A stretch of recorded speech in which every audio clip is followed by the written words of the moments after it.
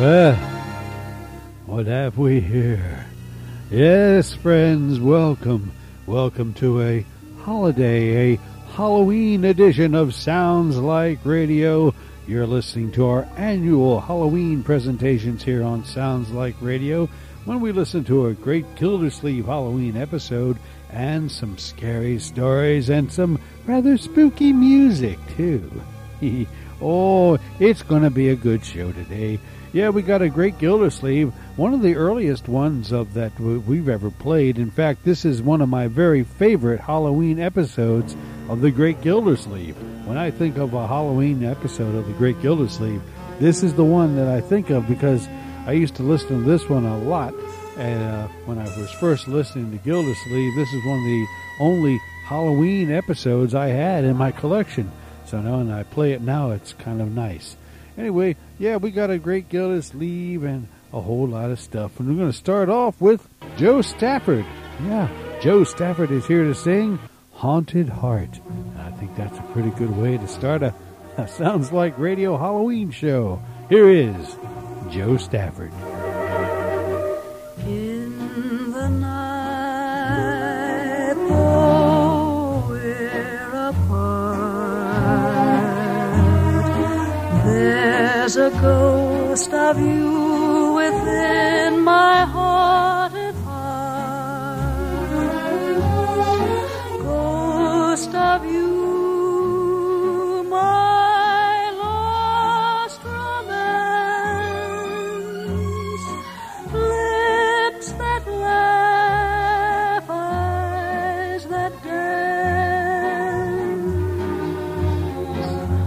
Haunted heart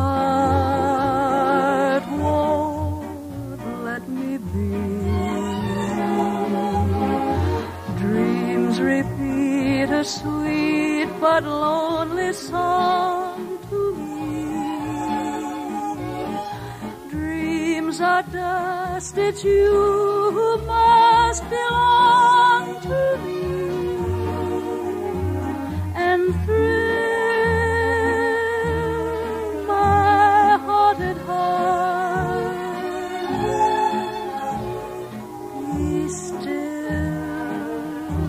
my haunted heart.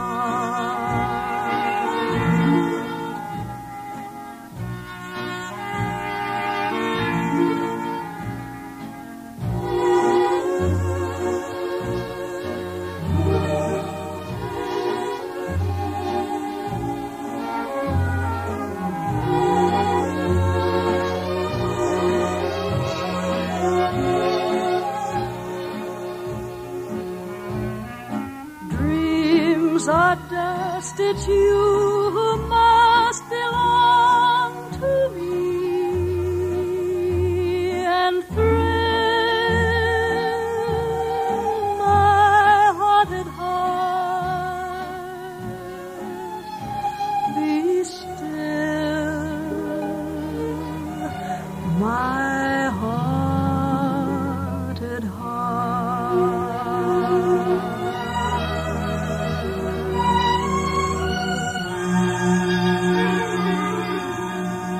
Oh, yeah. I like that. I like that a lot. That was Joe Stafford and Haunted Heart. Yeah, nice way to start a Halloween edition of Sounds Like Radio. I am your humble host, and welcome to Halloween time here on Sounds Like Radio.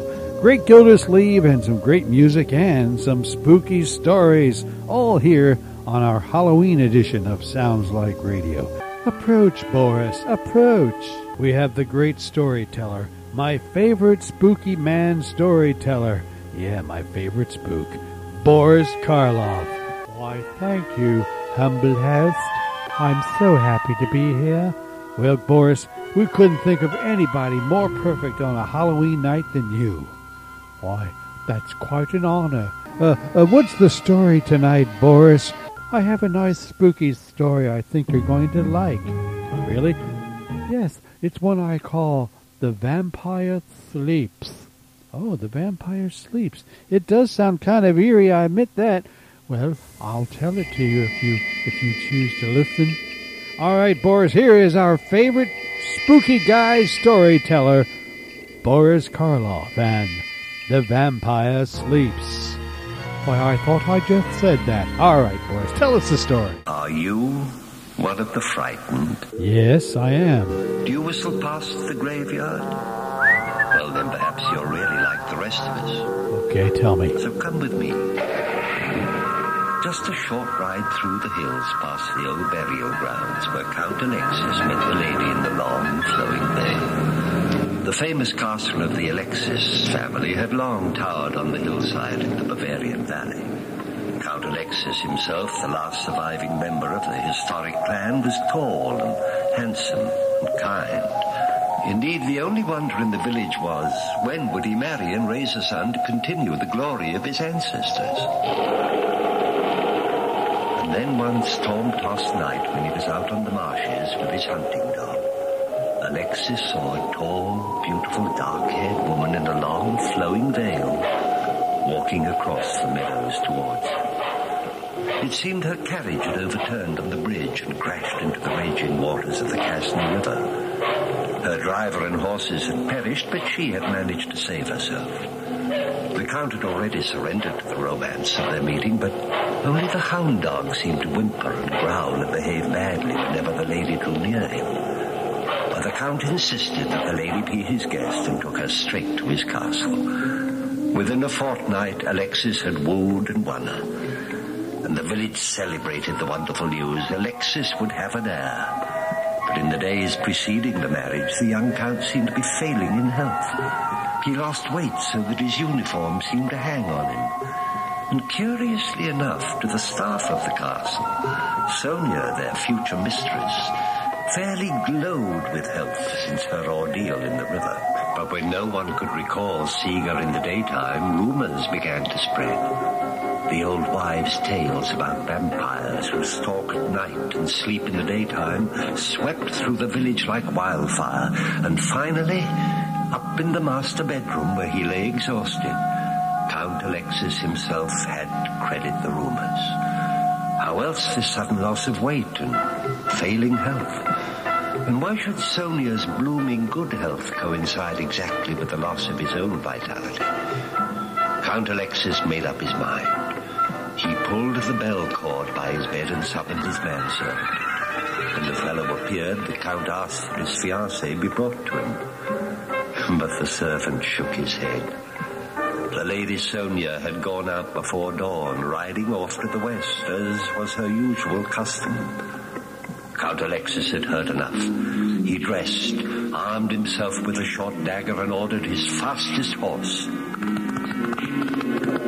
He thundered down the castle road off to the west, towards the very spot where he had first met Sonia. The meadows were barren, and darkness was coming on. The Count led his horse carefully over the hilly ground. Finally, he found what he was looking for.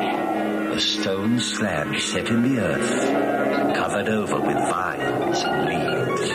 Triumphantly, he dragged it to one side, and looking down, he could just make out an open coffin with Sonia lying in it, her pale beauty and blood-red lips gleaming in the dying light.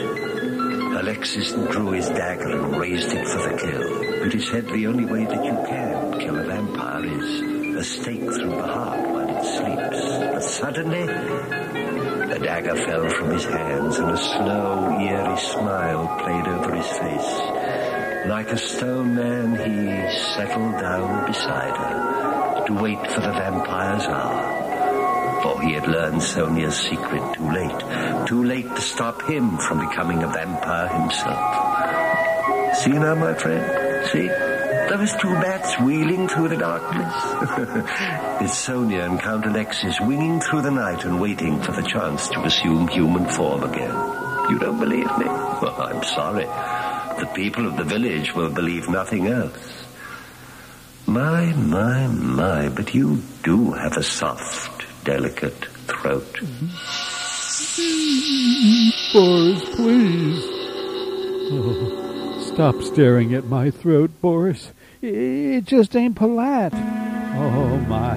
Boris Karloff and the Vampire Sleeps. You know, Boris looks forward to these times, don't you, Boris? That's right. I'm here during the year and I tell normal, nice stories. But at Halloween, that's my favorite time of year. Why is that, Boris? Because then I get to frighten you.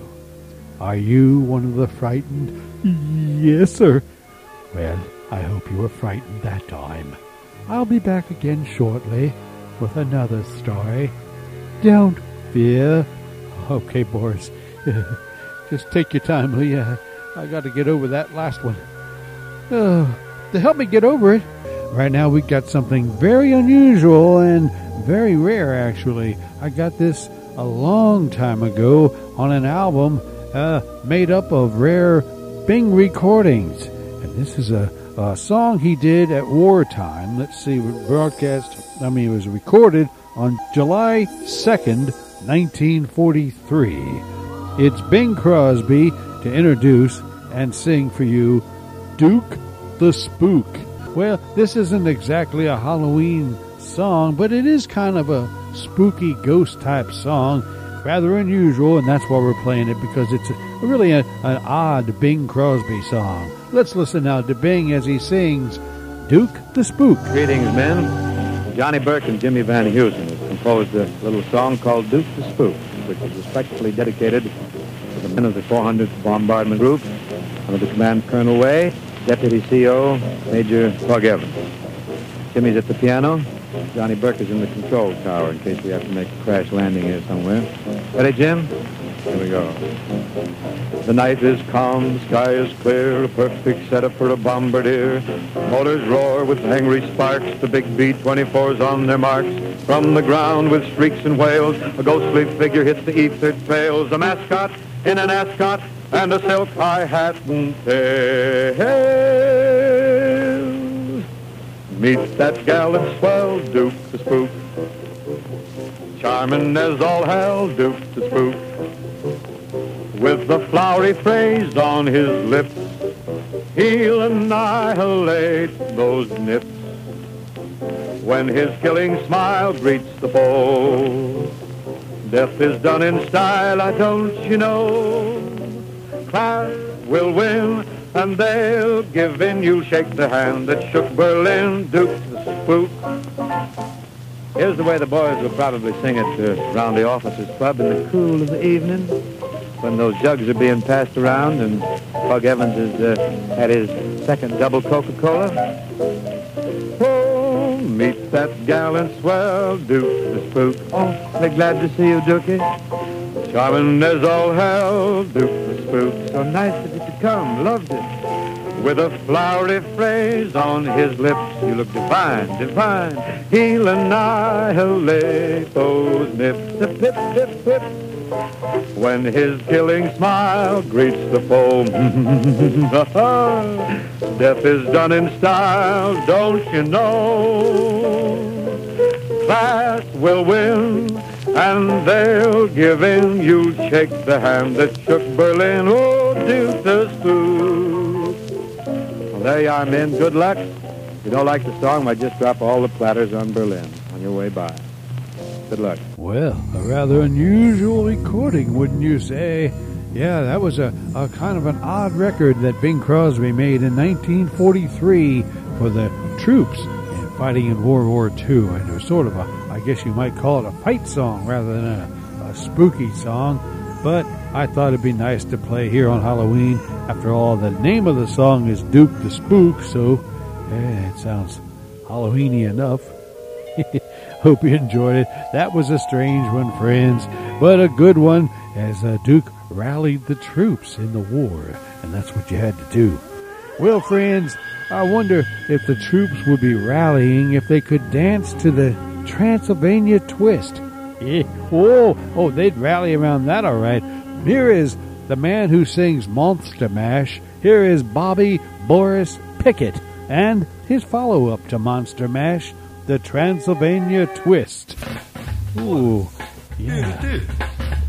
Here what is the Transylvania Twist? All right, let's hear it.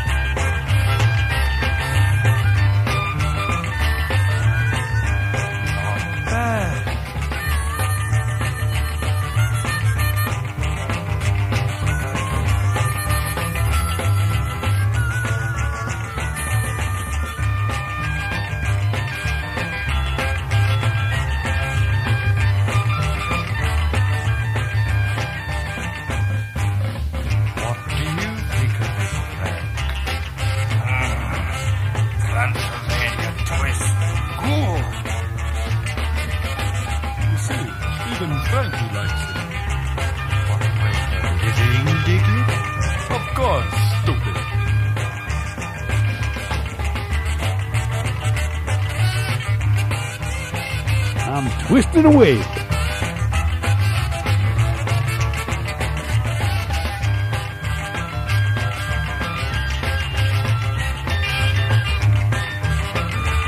Kind of wearing myself out. It's a rocker. Oh my, yeah, it's a rocker, all right, especially when you're doing the twist, the Transylvania twist, no doubt.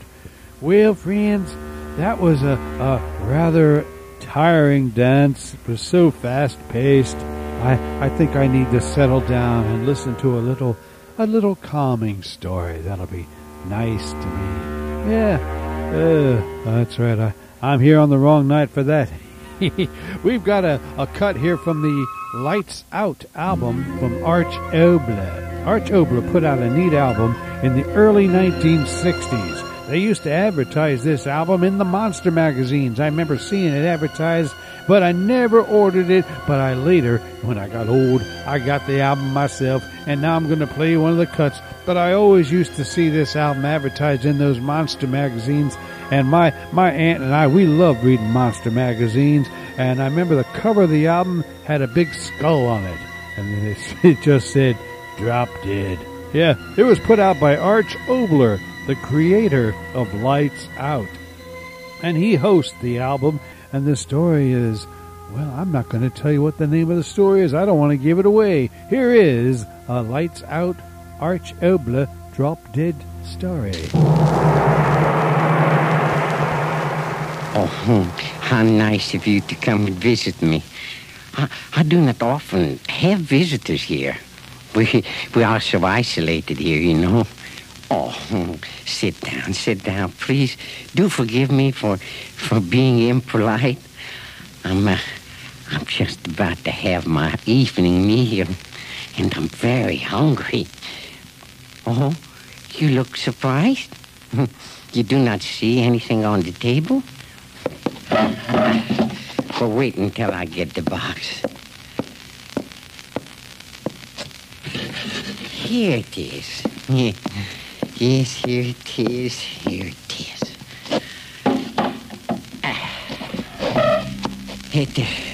It is in this box that my meal is waiting. It is how do you Americans say it? A package dinner? Now, if you will forgive me, I will begin. There we are. Oh, but why do you gasp? It's just the head of a young girl. A pretty young girl.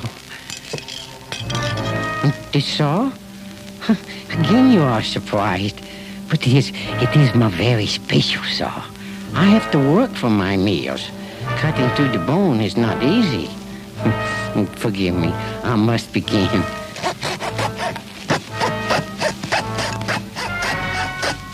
Oh, I know what you're thinking. You think I am psychotic. I'm not psychotic. I'm just hungry. I like to eat brains.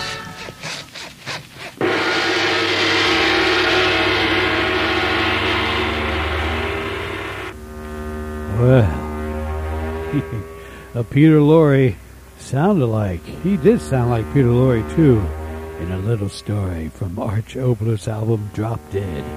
The story, I Like to Eat Brains. You see now why I didn't want to tell you the name of the story.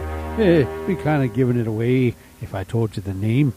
Well, friends, that was a very strange one and a kind of a spooky one. But now, to balance it out, we got Louis Armstrong here and Skeleton in the Closet. Why don't you go in there?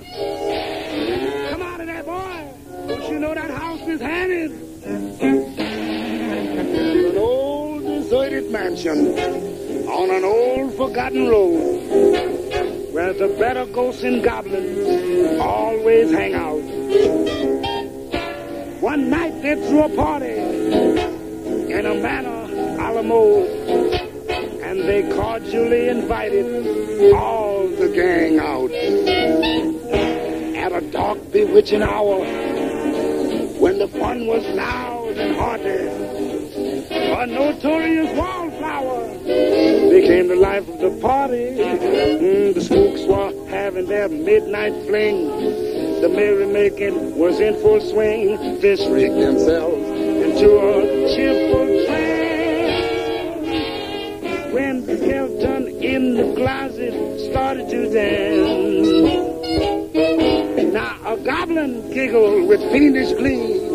A shout rang out from a big banshee.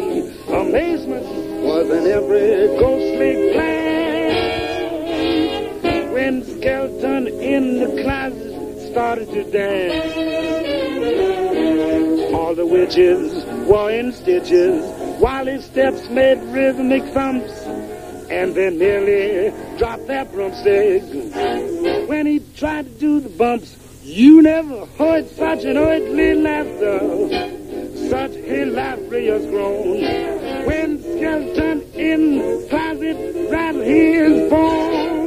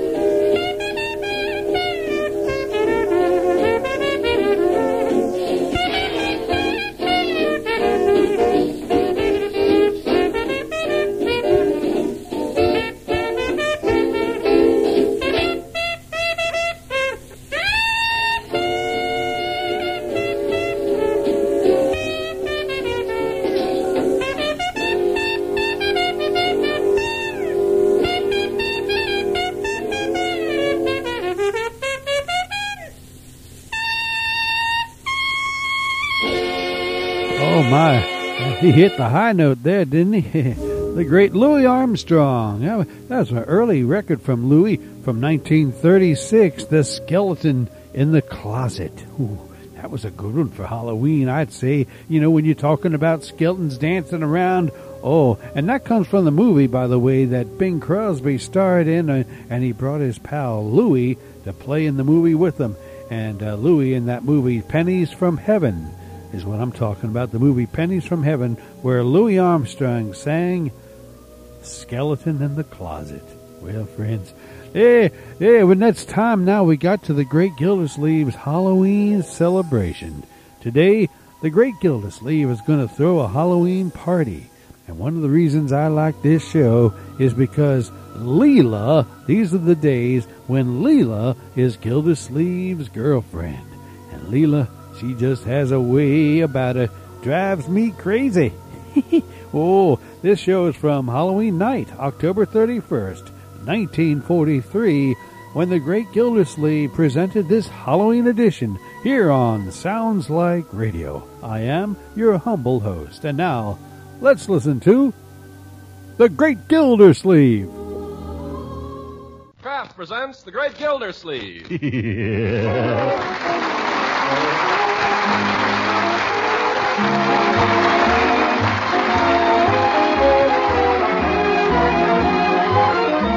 Cheese Company will also bring you the Kraft Music Hall every Thursday night. Present each week at this time Harold Perry as the Great Gildersleeve, written by John Whedon and Sam Moore.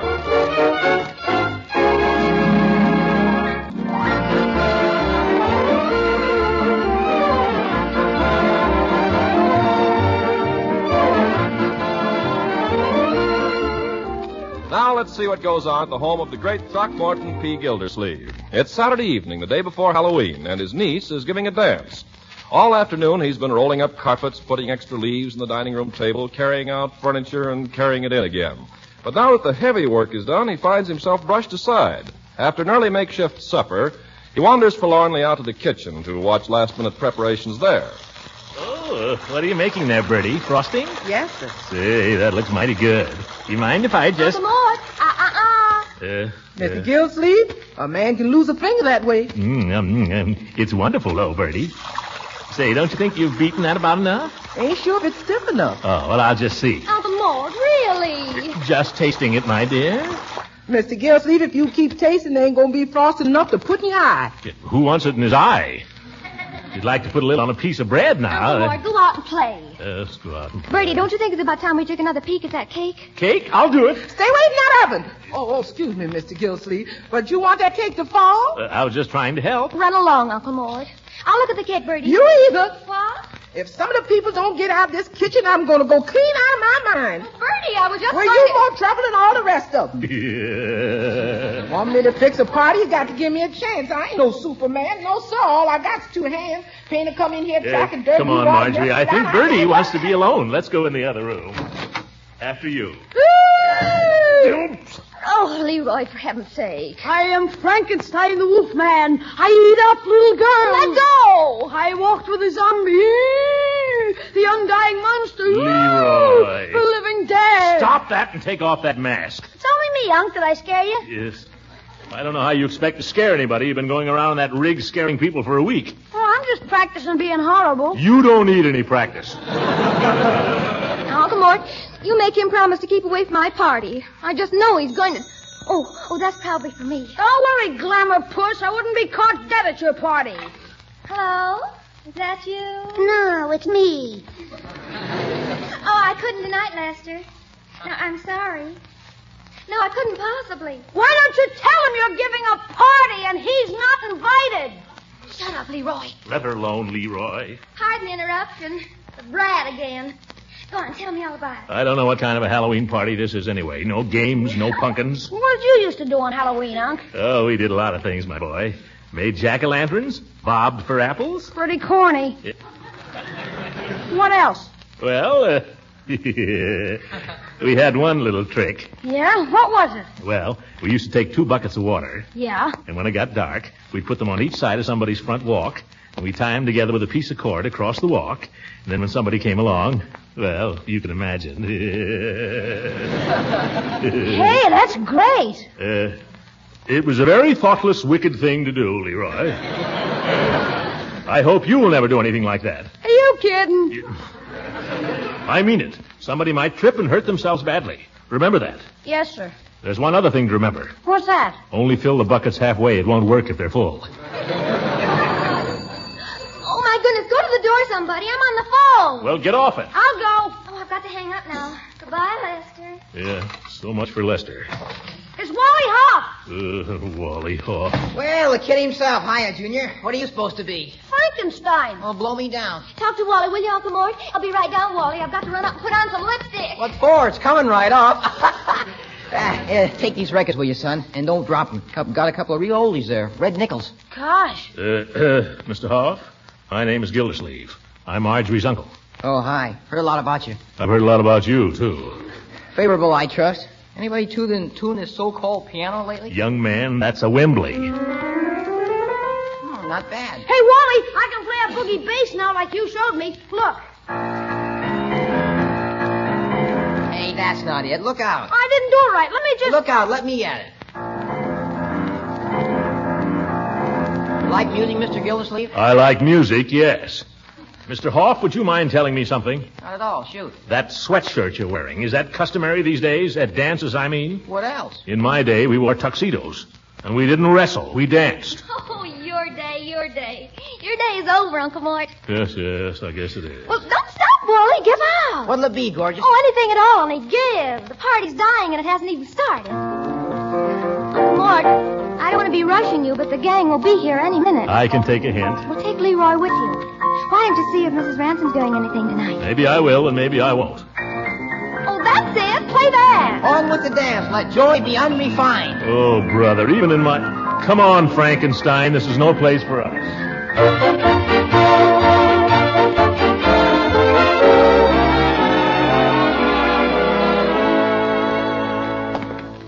Gosh, it's dark out, isn't it? Wally Hoff. He's a swell piano player, Unc. You stick to Bach.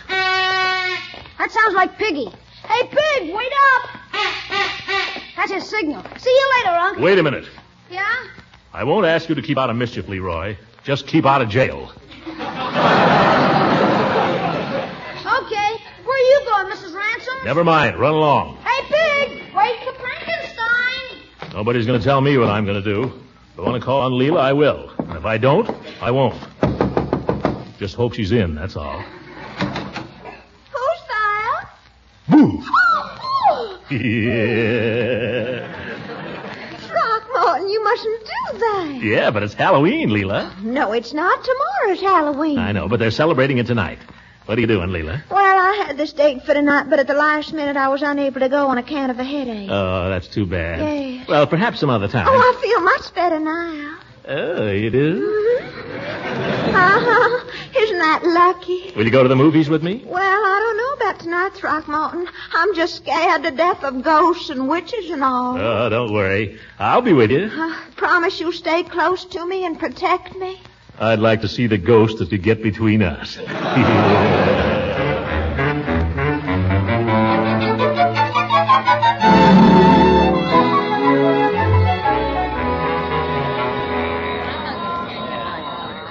There'll be a slight wait inside for all seats. Oh, he says they'll be waiting, Throckmorton. How many, please? How long will we have to wait, miss? The next complete showing will begin at 9:53. How many, please? 9:53. That's half an hour, Leela.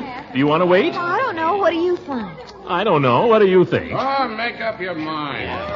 Stepping to one side, please. Keeping the line moving, please. Shutting the mouth, please. Throckmorton. Well, they can't push me around. Evidently, our patronage is not wanted here, Leela. Let's go somewhere else.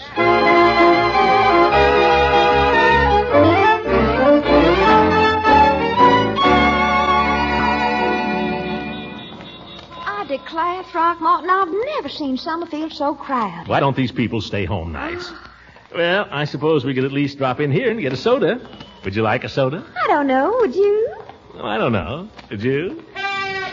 Oh, look, a little boy in a mask. Well, that's more like it. That's the first real sign of Halloween. Oh, well, what's that thing he's swinging around? Oh, that's a sock filled with flour. Oh, we used to have more fun with those. Oh, he isn't going to hit somebody with it. What do you think it's for? Hello, little boy. Hello there, Sonny. What's your name? Cat got your tongue, huh? You're not Piggy Banks, are you? You're not going to hit anybody with that, are you, little boy? Yes, careful now. Careful how you swing that. I'll tell you what, if you go away, I'll give you a nickel. Listen, if you hit anybody... Look out now. If you're Piggy Banks, I'll tell your mother. Did you hear what I said? If you come near me with that, I'll... Come back here, you. I dare you.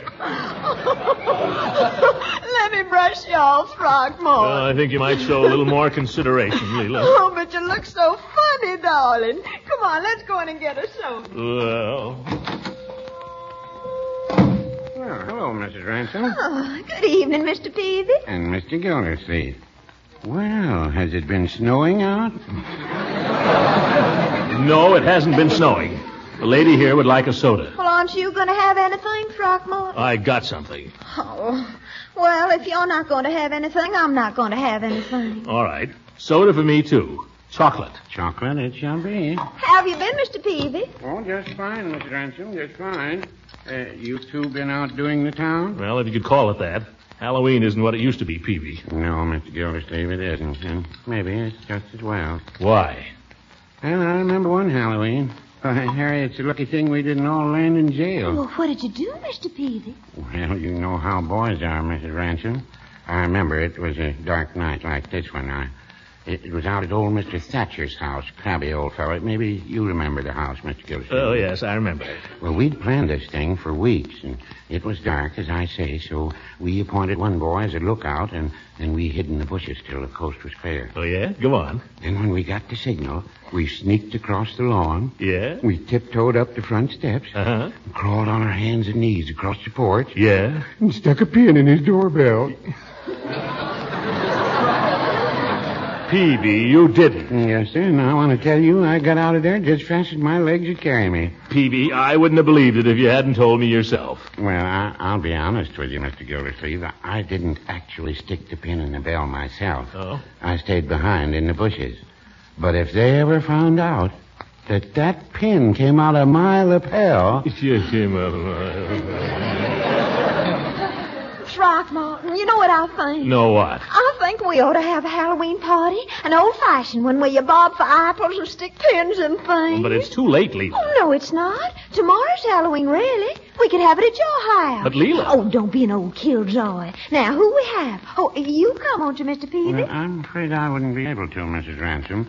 You see, Mrs. Peavy gets a little nervous around Halloween, so I usually stick pretty close to home till it blows over. Oh, too bad. Well, there's Judge Hooker. We'll have to have the judge. Yeah, for laughs. Now, who else? Well, we ought to have another girl. Oh, do you think we need to? For the judge.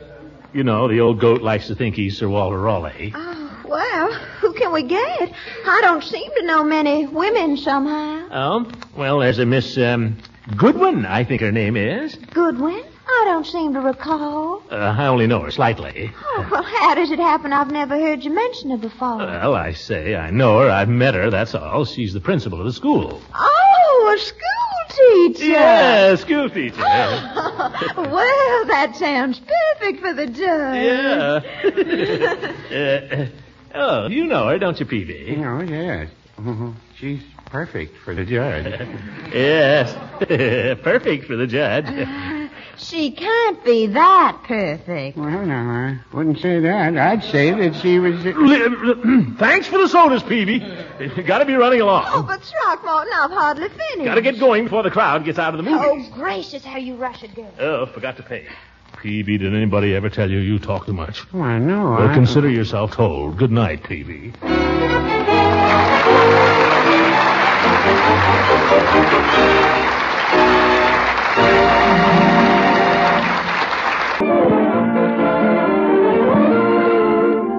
Halloween is here at last, and the Great Gildersleeve is ready for it come what may. Leroy has carved a pumpkin, and Bertie has prepared some refreshments. Don't they teach you any poetry in school these days, Leroy? Oh, sure. I woke up in the morning and looked upon the wall. There was a flea and a bedbug having a game of ball. Leroy, you didn't learn that poem in school. Oh, I did, too. Piggy taught it to me during geography. Yes. By George, I'm going to ask your teacher to change your seat. I can see Piggy's a bad influence on you. I doubt if Leroy's doing Piggy any good either. Oh, is that so? Who asked you to put in your 2 cents? Well, you're certainly just as bad as Piggy. I suppose his sister's been shooting off her big mouth. Leroy? She has not. Well, I can tell a few things about you and her and Wally Huff. For instance. Quiet! I'm expecting guests here any minute. Do you think I want them to walk into this kind of a cat and dog fight? Well, he started it. Stop it, or I'll finish it. I'll not have this kind of goings-on. Leroy, where are you going? Out on the porch. What for? Oh, to light the jack-o'-lantern. Oh, well, that's all right then. It's a very good idea. Make a cheery welcome for my guests. Well, what are your plans, Marjorie? Would you like to stay here and enjoy a little old-fashioned Halloween fun for a change? Oh, gee, do I have to? Certainly not, my dear. What were you thinking of doing this evening? Wally and I were going down to Brownie's Beanery for a while. Some of the gang's going to be there. Well, I certainly dislike that boy.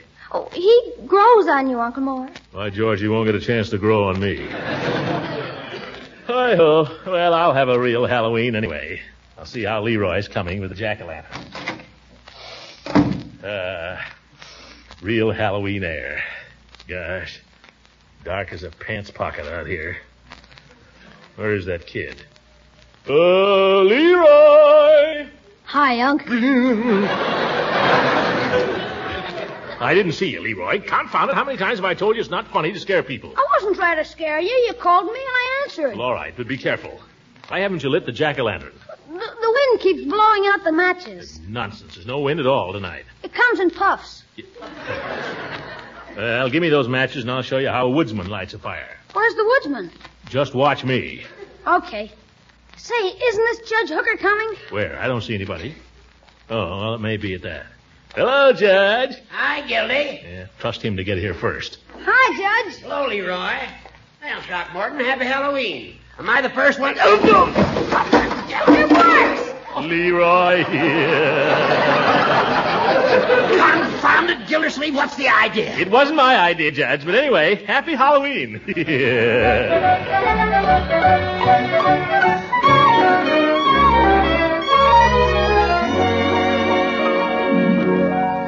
Just stand here by the fire, Judge, and you'll be dry in no time. Doggone that kid. Now, Judge, boys will be boys. Well, I wouldn't be surprised if you put him up to it. Why, Horace. And you laughed. Well, I couldn't help it.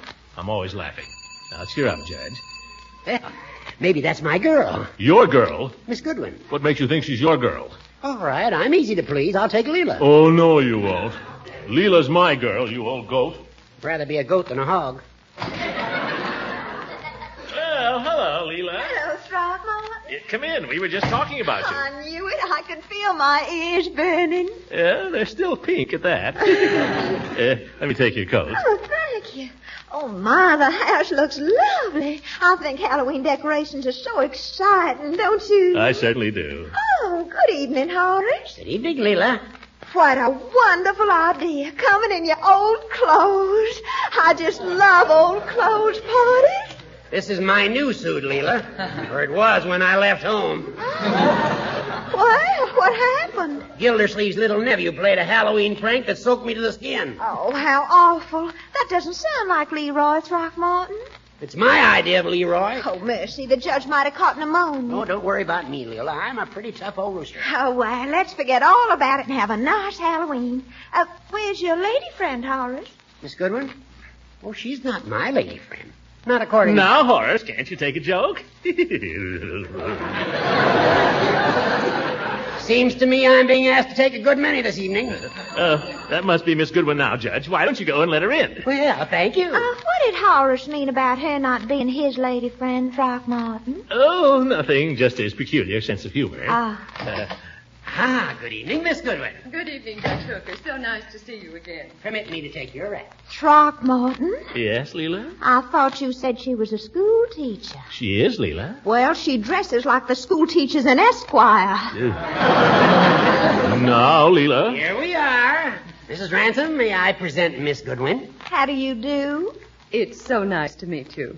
Good evening, Throckmorton. Well. Hello, Eve. Well. Why didn't you tell me, Miss Goodwin, and you were such old friends, Throckmorton? Well,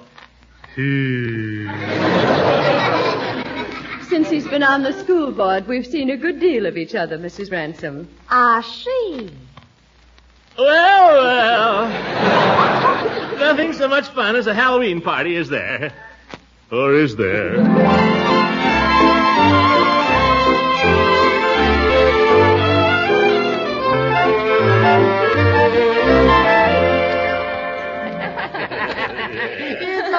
You don't have the right technique for apple bobbing, Judge. Oh. You have to follow the apple right down to the bottom and get your teeth in it. Oh, I could never do that. I'd ruin my hair.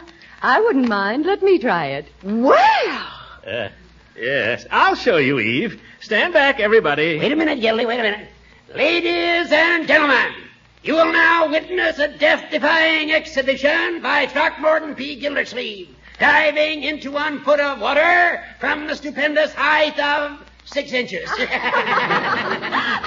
Horace, you're simply a scream. I declare I think you're funnier than Bob Hope. Well, I wouldn't go so far as to say that. Yeah, neither would I.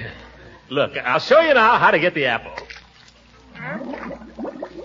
How you doing, Gildy? Mercy, Throckmorton, come up for air. You'll drown. Don't worry about him, Mrs. Ransom. He has wonderful breath control. Well.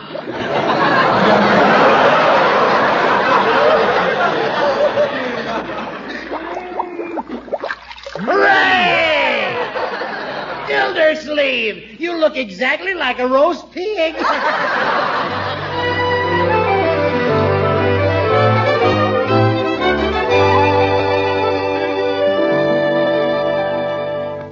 I know what we ought to do now. Let's tell ghost stories. Oh, that's a wonderful idea, Eve. I know a real thriller.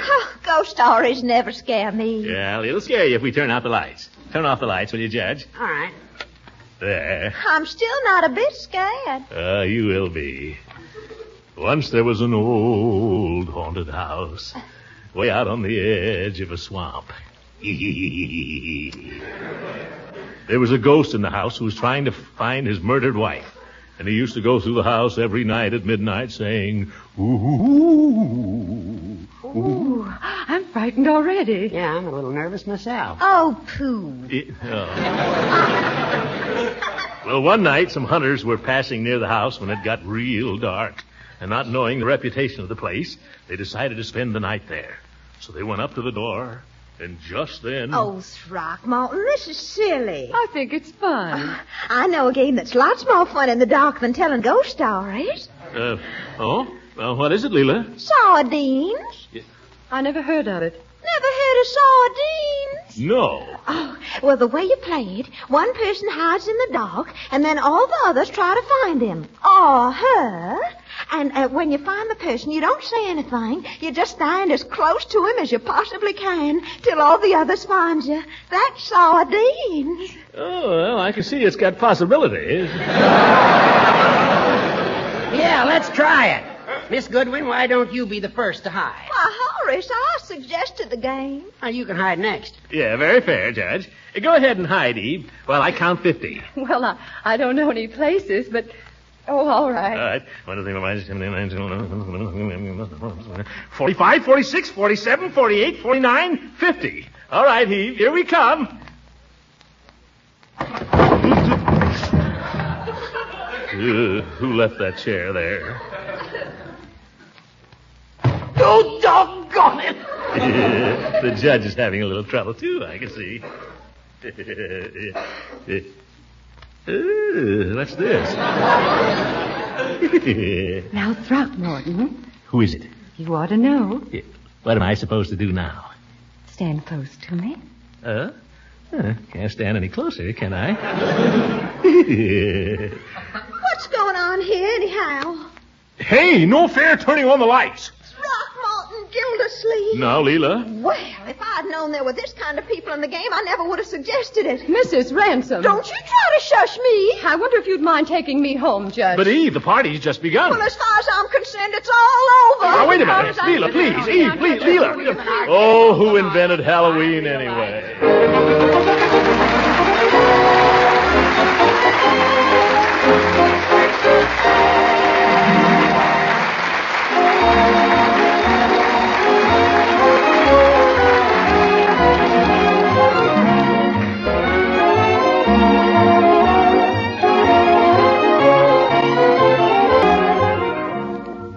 Leela, you don't understand. I understand very well, Throckmorton. Take me home, please. But they've all gone, Leela. I want to explain. There's nothing to explain. I turn the lights on and I find you pawing that school teacher. Leela, if you could just listen. Let go of my arm, please, Throckmorton. Will you open the door for me? Oh, gosh.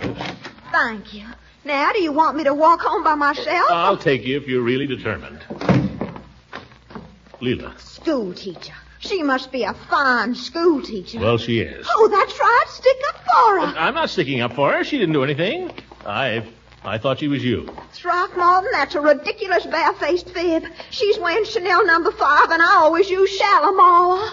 Well, Leela, I don't know one perfume from another. To me, they both smell good. I don't care to hear any more, Throckmorton. Oh, look out! Oh, my goodness. Good night, Throckmorton. You can't leave me here in this. Wait till I get my hands on Leroy. Don't blame Leroy, Gildy. Happy Halloween.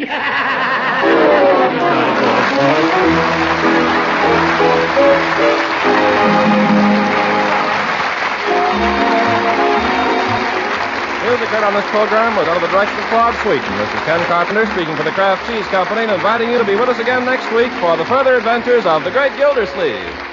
This year, thousands of women all over the country are discovering what a special help with wartime meals is the product called Kraft Dinner. A box of Kraft Dinner gives them enough delicious macaroni and cheese for 4 people at only a few cents a serving. They get 2 boxes of Kraft Dinner for only 1 single ration point. And with Kraft Dinner, they cook that delicious main dish in just 7 minutes. In every Kraft Dinner box, there's a special macaroni that cooks fluffy tender in boiling water and an envelope of Kraft grated.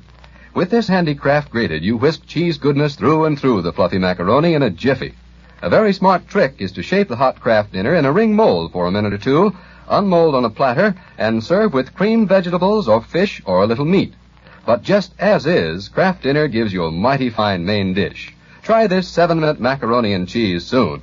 At your food store, be on the alert for point-saving Kraft Dinner. This is the National Broadcasting Company.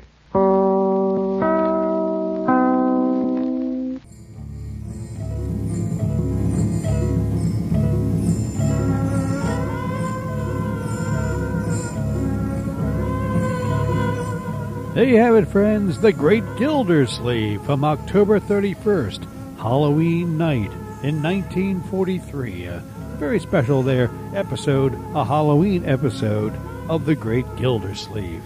That happens to be just one of my favorite Halloween episodes of The Great Gildersleeve. And speaking of favorites, you know, we recently played you a stereo version of an album Vaughn Monroe put out in the late 1950s. It was called Vaughn Monroe, His Greatest Hits. And he recorded his great hits. He re-recorded them in beautiful stereo sound. Yeah, and well, since it's Halloween time, what better time to listen to Vaughn Monroe himself singing Ghost Riders in the Sky. Here's Vaughn Monroe. An old cowpoke went riding out one dark and windy day. Upon a ridge he rested as he went along his way. When all at once a mighty herd of red-eyed cows he saw plowing through the ragged sky and up a cloudy draw.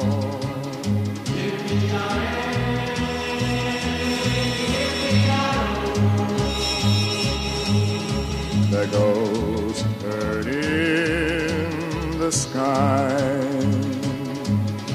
Their brands were still on fire and their hooves were made of steel. Their horns were black and shiny and their hot breath he could feel. A bolt of fear went through him as they thundered through the sky, for he saw the riders coming hard and he heard their mournful cry.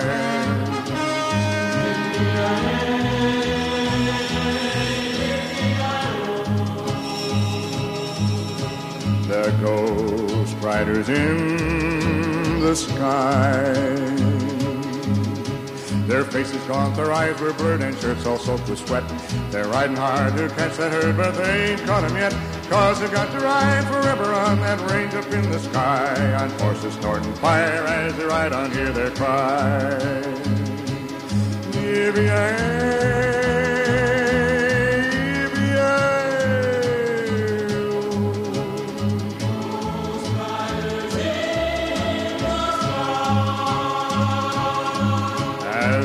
Loped on by him, he heard one call his name. If you want to save your soul from hell riding on our range, then cowboy, change your ways today, or with us you will ride, trying to catch the devil's herd across these endless skies.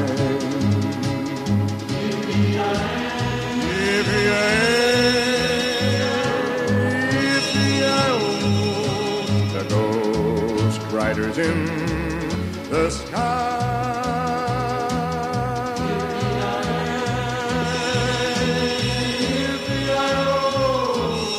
Oh my. Yeah, the great Vaughn Monroe and Ghost Riders in the Sky. A nice stereo version of that song. You know, Vaughn Monroe, his voice still sounded great in the 1950s. I've heard him sing songs in the 1960s, so he kept a great voice all through his life. You know, it was my grandmother's favorite singer was Vaughn Monroe. Yeah, she used to tell my mom that, and they used to listen to Vaughn Monroe records. That's what my mom tells me, that, her favorite singer was Vaughn Monroe. The man with the iron lungs, as he was known. Speaking of iron lungs, we got Gogi Grant right here. Oh, no. She's going to talk about Boot Hill. Oh, my, I don't want to go to Boot Hill. She's going to talk about the ride back from Boot Hill. Oh, that don't sound good. But here's Gogi Grant on Sounds Like Radio. The ride back from Boot Hill is one I'll remember.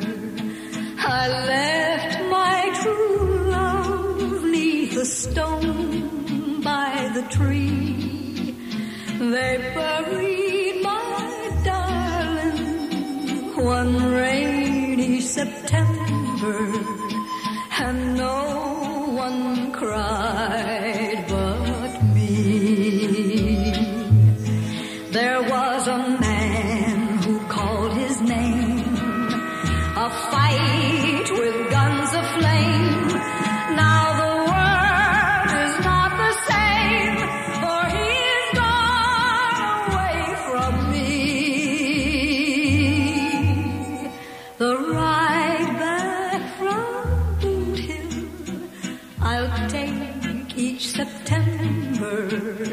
I'll see my true love 'neath the stone by the tree. As long as I live, I will always remember that no one cried but me.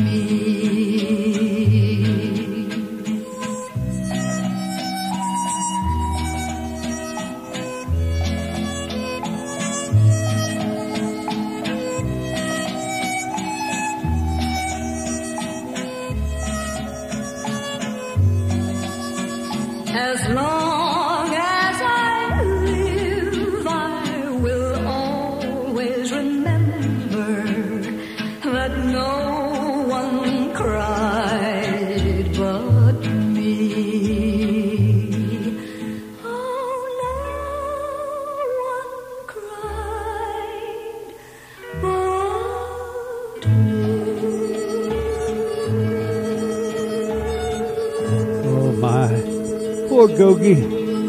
She's crying over there about Boot Hill. Yeah, it can be a lonely ride, the ride back from Boot Hill.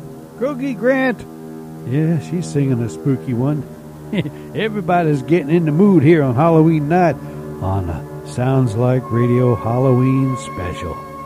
Yeah, we got a spooky story here for you. You know, one of the shows I used to listen to in the 1970s was a program called Night Watch. It used to come on about 7 minutes before the news, and it came on a weeknight basis. Night Watch. It had Peter Lee as the host, and he told some really nice, scary stories. And I've got a Peter Lee Night Watch story for you now. Settle back, friends. This is going to be a wild one. Oh, a scary one. Here is the wonderful Peter Lee. Greetings, Peter. Greetings, my friends. This is Peter Lee, welcoming you to the Night Watch. Follow me now to where terror begins and life ends. Come with me on the Night Watch.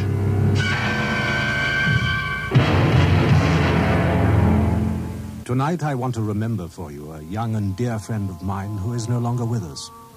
Gone, but never to be forgotten, she is yet not totally immersed in death. Her death is of the soul, and her doctors tell us that her catatonic madness that sets her sitting day after day, staring out nowhere, looking ever inward upon herself, is a state she is unlikely ever to leave. How could such promise, such vigor and beauty, gaiety, intelligence, and enthusiasm for life end so? I shall tell you. Julie, we shall call her Julie, names are of no consequence. Julie had recently married David. That promise I spoke of had developed in both of them through the years of their flowering. Each semester of their college life had been more successful than the last. And then, graduated with all the honors that education could heap upon them, they'd set out into the world together. They married with all the blessings of their two proud and happy families, who gave them, as just one of many gifts to set them on their way, a touring honeymoon in Europe. That gift was to turn bitter in the mouths of those who gave. So bitter that the taste would never leave them. They crossed the German border, Julie and David, after leaving Strasbourg. They were well into their second day of driving when they dawdled into that magical wood, the Black Forest that sweeps along the hills of the eastern bank of the Rhine from Frankfurt down to Basel in Switzerland. They were enchanted, enthralled by its magnificent beauty, and swept on and on, uncaring of time. Dusk had caught up with them. The light had failed now, and to travel on would be to miss too much. But one more village they would make. A mile out of Bad Hoflin, the car stuttered and staggered to a halt as David drew it to the side of the road. Damn. The fuel gauge must be faulty. Oh, never mind. I'll walk back to that filling station we passed. I'll be back shortly. All right, darling. I'll just enjoy the forest. Or would you like me to come with you? No, I'll be fine. You just relax. And David set off back along the road. Julie sat and drank in the crisp, heady air of the forest as dusk turned to dark. The road was quite busy now, with cars zipping by, either taking their drivers home for the night or out for the evening's entertainment. She was at peace, relaxed as David had suggested, awake, but in a sort of daze of happiness and joyful introspection. Time passed, an hour, and David had not returned. It was after an hour and a half had gone by, and still there was no sign, that Julia felt the first stirring of unease. She thought to set off back along the road to meet him, and at the moment that she set herself to do so and moved to leave the car, she heard the thump of something heavy landing on the roof. Terrified, she froze and listened as the soft scrabblings of someone or something moved upon it. Something was on that roof, alive. It was no dead branch that had fallen there. Bear? Wolf even. There were still a few to be found in Europe's forest, she knew. As she imagined the possibilities, her fear grew in profundity. What was on the roof? The scrabbling continued. Why didn't those drivers see it and stop? Now the sounds changed. There was a steady, regular thump, thump, as something solid was banged on the roof. It's not an animal, it's a man, she thought, and her fear grew. Now the other cars she knew had seen whatever it was she could not see, and as they sped past, their lights flashed. None of them stopped, though, and Julie grew more frantic as the urgency of those flashing, speeding lights blazed in her mind. Suddenly, hope, relief, as the sounds of police sirens approached her. 4 police cars swept up, sirens blasting, lights burning on her as they surrounded her car. From each car, 4 green uniformed men leapt and stood. They stood and looked and nothing. Oh, my God, what is it, Julie thought. Then one of them grabbed a loud hailer and called to her. You ought to get out of the car and run to us when I tell you. You understand? And do not look back. Do not look back.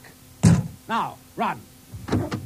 Julie pushed open the door, slid out, keeping as far from the roof as she could, and ran. Only a few yards, just 20 at the most, she ran, and turned, and screamed, and screamed. She is screaming still in her madness, but always inwards in horror and pity for herself and her David. For what she saw when she turned was a man crouched on the roof of the car, dressed in that uniform that means prison or asylum universally. A man smiling at the bloody head of her husband, David, but he was gently banging up and down. Up and down. Oh, no, stop. Up and down. Oh, don't do it. Oh. Farewell. Farewell, Peter. Did you have to frighten us so? Oh, that was a scary one. Oh, my. Yeah, I can still remember hearing that story for the first time back in the 1970s, and it is still a scary one to hear it once again here on the Sounds Like Radio Halloween Special. Hope you weren't too frightened with that one. That was a scary one. Well, friends, we're going to try to lighten the mood here. Poor David, his head there. Well, at that point, David must have been a ghost. Yeah, he was a ghost. And I wonder, though, did he head off to town to try to find some help? Yeah, if he did, he would have been Mr. Ghost Goes to Town. Yeah, that's the name of the song you're listening to behind me. And here is the Park Avenue Hillbillies to sing Mr. Ghost Goes to Town. Oh, listen to it. I'm scared already.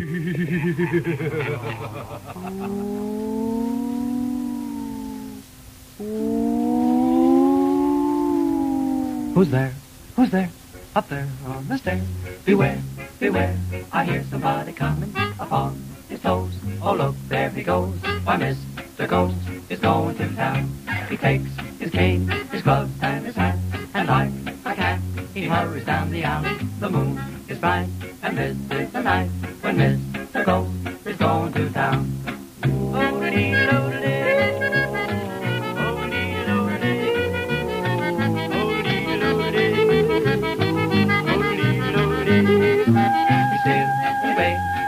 Can't be late, he's got a date to do a little stepping, shakes his bones to hot saxophones, 'cause Mr. Ghost is going to town.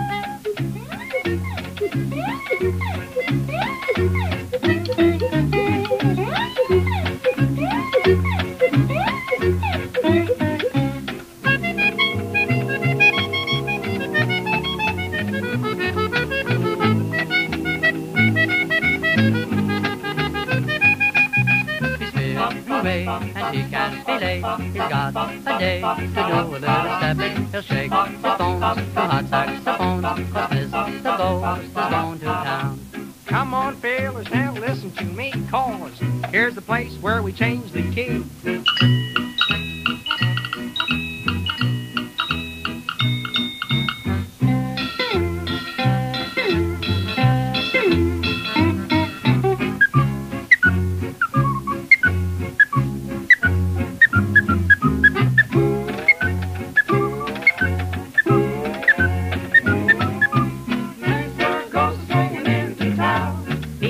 Swinging in just like a clown. Hear him swing the music round and round. Throwing a yodel and do it up round. Oh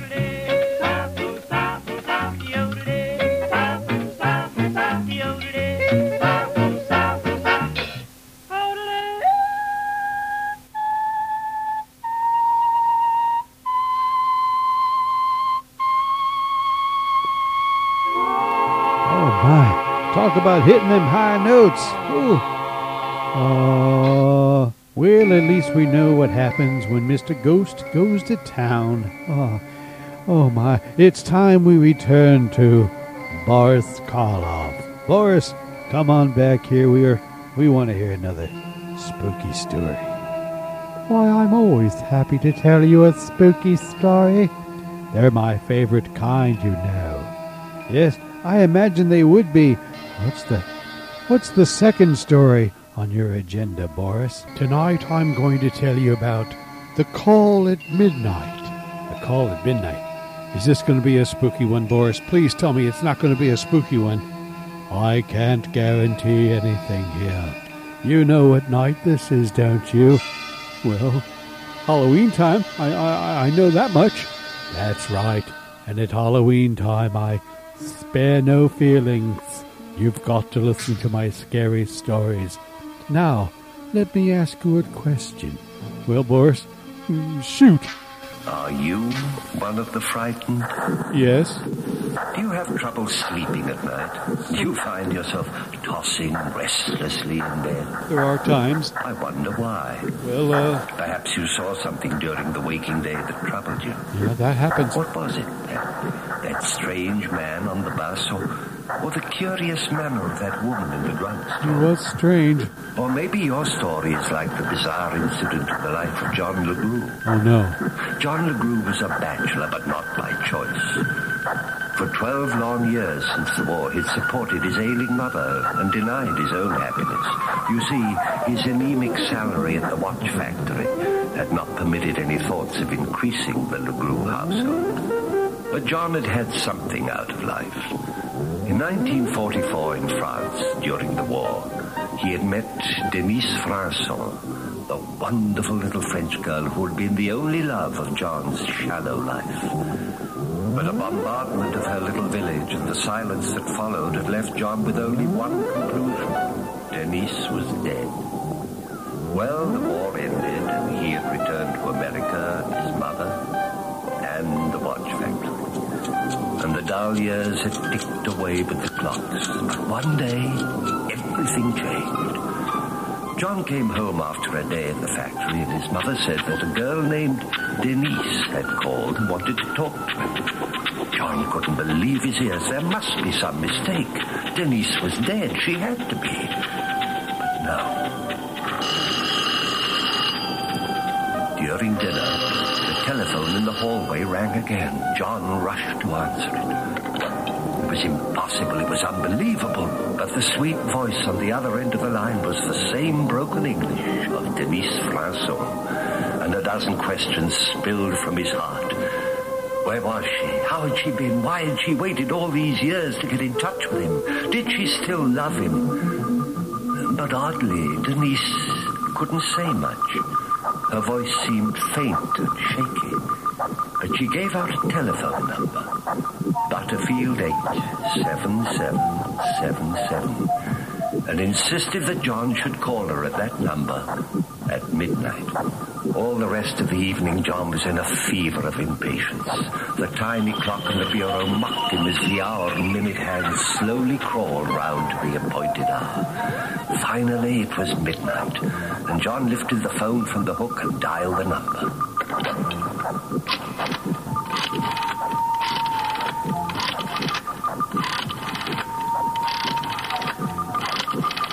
A male voice asked who was calling. Surprised, John wanted to know if he had the right number. Yes, it was Butterfield 87777. Whom did he want to speak to? John asked for Denise Francois. The voice seemed puzzled. I'm sorry, I don't seem to recognize the name. John's voice trembled. I'm sorry, he said, but this number was given to me to call at midnight, and the man's voice interrupted him, saying, "Oh, of course, I beg your pardon. Denise Francois? Yes, certainly, I remember now. The body was delivered for embalming yesterday morning. Looks like an automobile accident, and yet, well, in the midst of life, we are in death."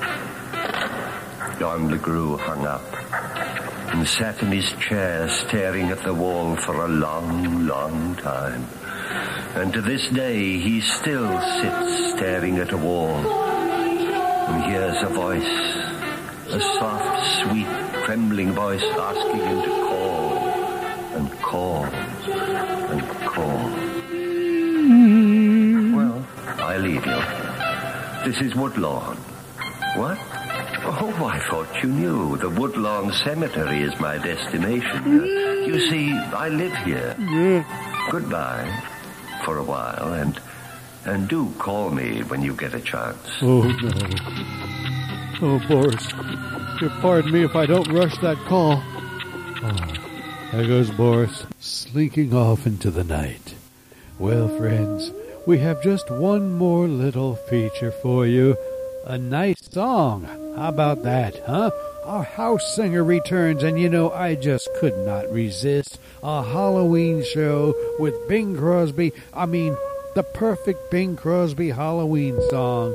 It comes from the legend of Sleepy Hollow.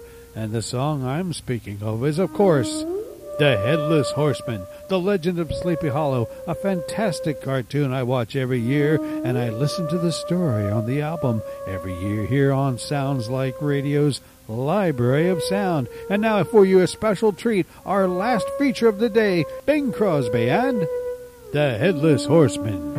Take it away, Bing. Oh, yeah.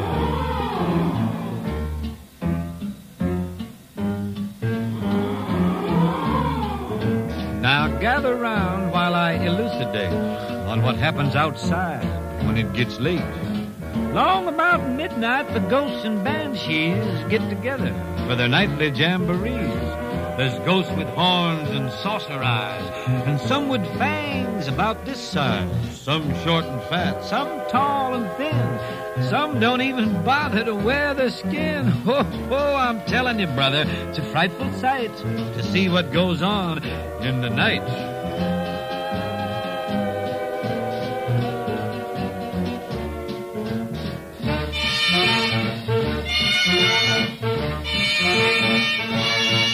When the spooks have a midnight jamboree, they break it up with fiendish glee. Ghosts are bad, but the one that's cursed is the Headless Horseman. He's the worst. When he goes a-jogging across the land, holding a noggin in his hand, demons take one look and groan and hit the road for parts unknown. And there's no wraith like a spook to spurn. They don't like him and he's really burnt. He swears to the longest day he's dead, he'll show them that he can get ahead.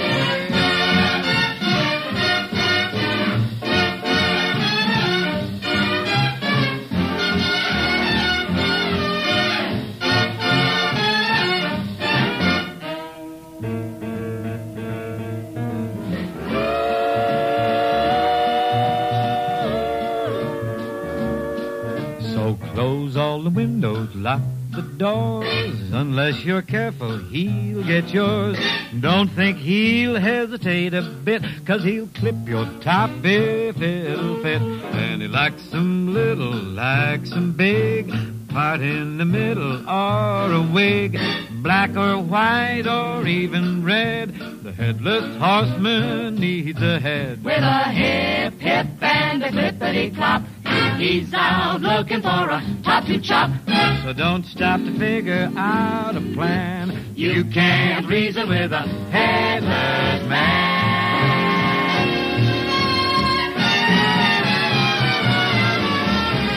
Oh, after dark, you kids be good.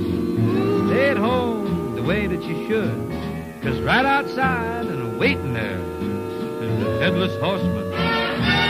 Beware! And I'm getting out of here. Hold on, Bing. I'm not far behind. The Headless Horseman, we just could not resist doing a Halloween show without listening to the classic Bing Crosby song, The Headless Horseman, and the cartoon, The Legend of Sleepy Hollow. Yeah, I love that. Yeah, it's a Halloween must here on Sounds Like Radio.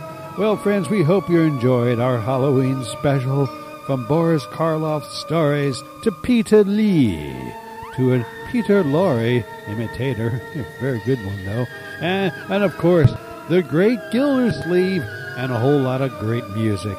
Too much to mention here. All I have time now is to say so long. I hope you enjoyed the Halloween thrills and scares. Yes, join us every Halloween for our Halloween special on Sounds Like Radio. Now you can relax. You don't have to hear another Halloween special for a whole year. That means you got all that time to build up your nerves. All right, friends, until next time, I am your humble host, saying so long for now. Goodbye, everybody, and thanks for listening.